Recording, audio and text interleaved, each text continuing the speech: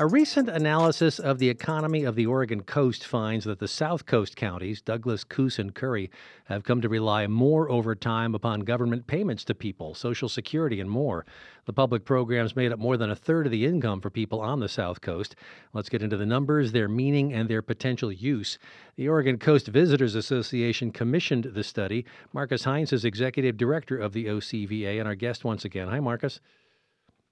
Good morning. Thank you so much for having us on the show. You bet. The us is the other person is Hans Rodke, an economist living in Yachats, who assisted the research group LLC in Corvallis in doing the work. Thanks for joining us, Hans. I am here also in Astoria in my car. Okay, good to have you both here. Marcus, let's start with you and with a fairly broad overview. I mean, yes, OCVA is a visitors association, but clearly very involved in promoting overall economic growth, not just tourism-related businesses. Yeah, that's correct. We are appointed by the Oregon Tourism Commission as the regional destination management organization. And so while we do marketing and attract visitors to some areas of the coast, we also invest in things like infrastructure, workforce, and economic development. All right, if we slip into an acronym city and get to RDMO, that's what it means, Regional Destination Management Organization. And now for this particular study, give the headlines about what you were looking for and the sketch of what you found. Well, it's really important to us as an agency that our programming is data-driven. And so we want to rely on the best, most current data. And so we commissioned this study because really there was not one that had been done along the entire coast for a very long time. We republished a study that had been done nearly 20 years ago, copying the methodology. And so now we have a longitudinal perspective on what's happened over the past 20 years. And then we also have a county-to-county comparative. Because our region is the entire coast, covering 7 counties, we now have current data that is comparable between all of the counties. And so we did it to share. Everyone can use this data. And because we copied a methodology that had been used in the past, widely used and widely respected, we're just very proud that we have information now. So you mentioned covering all the coast, 7 counties up and down the coast. Is the transfer reliance more pronounced on the South Coast then? I would leave that up to Hans to talk about. Okay. Hans, go ahead. Well, yes, of course, we're talking about Curry County. That is a fairly large portion, which is relying on transfer payments. But then you also have Tillamook County, which also is kind of a retiree community. So, yes, almost all of the counties are in time relying more on transfer payments, being retirees, basically. Mm-hmm. But it is more pronounced down in Curry County, mainly because of I suspect, the closeness to California. But it is affecting every county on the coast. It's this larger portion than Oregon, larger portion than the U.S. as a whole. All right, so when we're talking about the reliance upon transfer payments, Social Security, things like that, it's 38%, I see, of the population's total income in Coos County, 41% in Curry County, and 44% in coastal Douglas County. Hans, you live on the coast yourself in Yachats, even without the hard data. Is this a trend you were aware of, at least anecdotally? Yes, and it's very important. And things have changed a bit, but not enough. It used to be that, for example, schools were reliant on local taxes, property taxes, and they were very reliant on local elections, and it tended to be people moving in were not that supportive of schools. But of course, now we've changed where mostly schools are supported on an average from the state per pupil support. So that's not as important anymore. But otherwise, yes, I do see that retirees moving into yachts, for example, which is a very desirable place for retirees and for tourists. And that's causing some real problems of price of homes going way up and price for labor and not keeping up with that. So there's this shortage of housing for the workers. All right, I see, because people come in with disposable income and no need for a job. Right. Mm-hmm. Yeah. So, but we're also having a little different trend coming in, which I'm seeing now, which is very, I think, positive.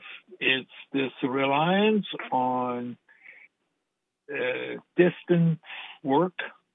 I know several people, younger people, professional doctors, people who set up websites, who are moving to the coast, have an internet, have the ability to work from home and live in a place where they like to live. So that's the positive trend from this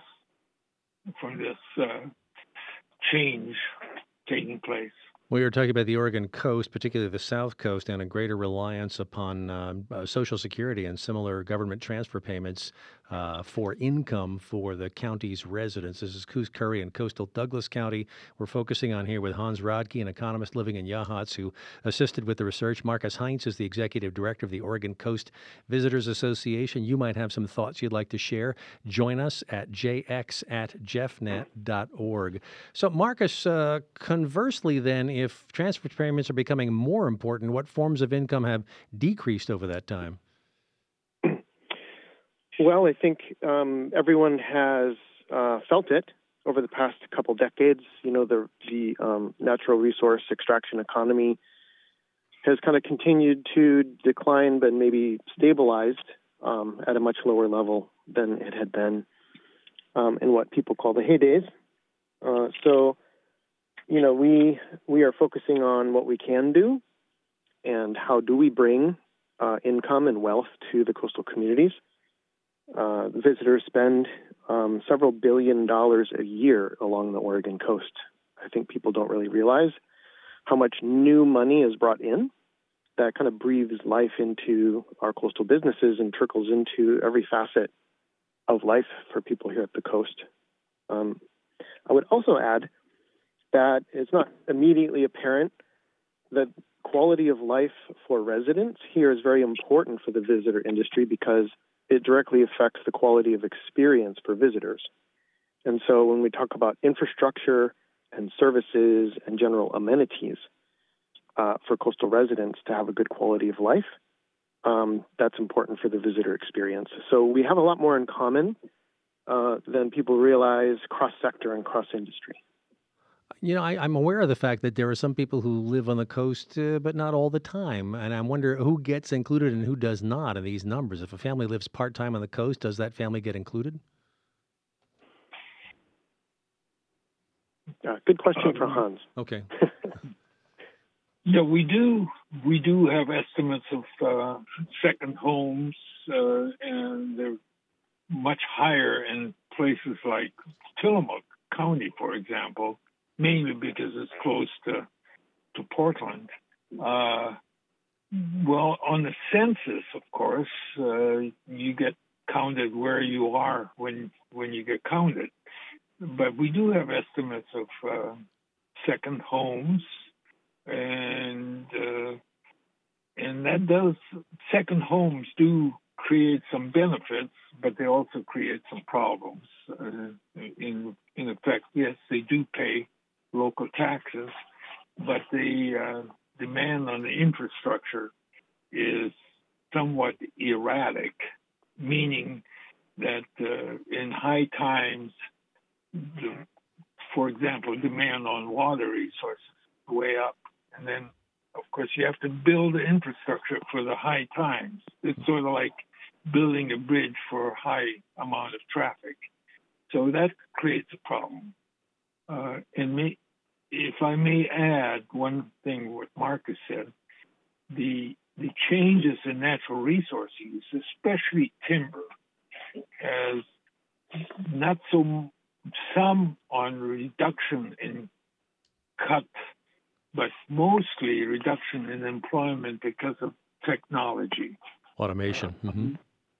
Automation. I worked on jobs for BLM and the Northwest Forest Plant, where we figured 1 million board feet created 24 jobs.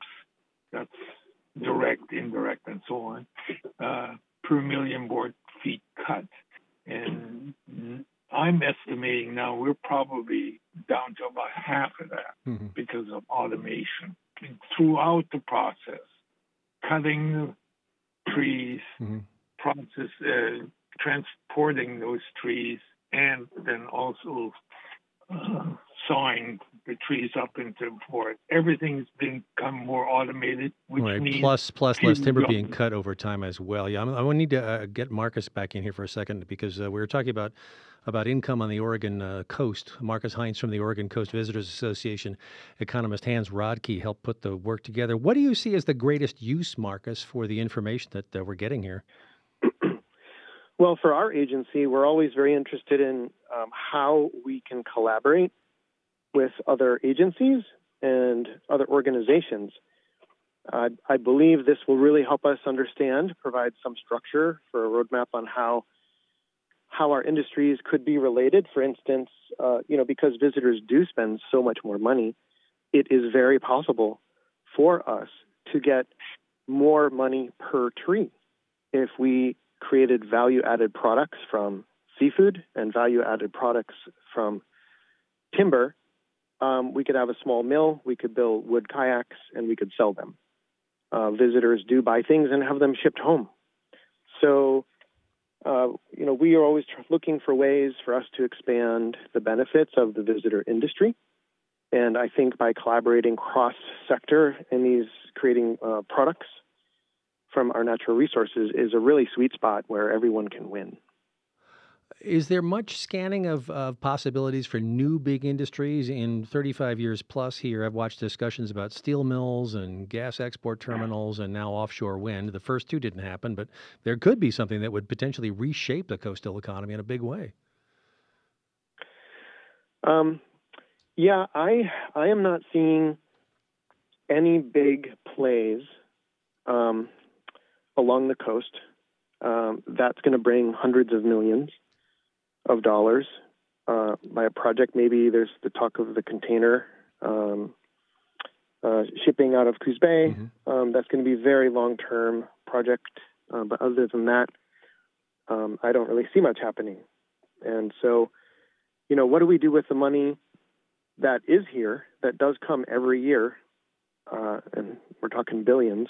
And how do we keep it here? Because right now, let's just take food, for instance. When visitors come and spend about $804 million a year on food and food services, I'm estimating we lose close to 20 to 30% of that because the food we're selling is not from here.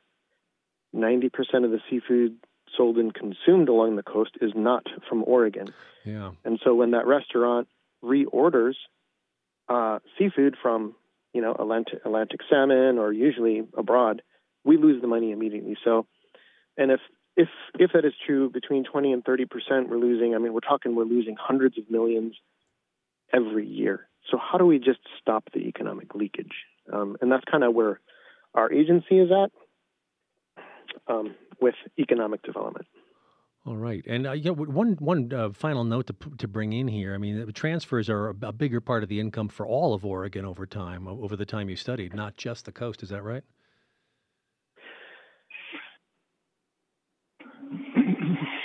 Hello? Yes, it's changed somewhat for everyone, but on the coast, it's a much bigger part. And there's one part that's missing here, which we have no accounting for, that's also affecting the coast, which I call the wealth effect. And I see this from retirees. Probably the estimates of income for that the retirees bring in is probably our estimates are low, because there's also what I call the wealth effect. All right, I'm sorry, Hans, we're just out of time. I don't get a chance to get the whole thing in here. What I did want to point out was that transfers were 16% of Oregon's income overall in 2003, 24% now. On the coast, it went from 23 to 37. Marcus Heinz, Hans Rodke, thank you so much for joining us on the Jefferson Exchange. This is JPR.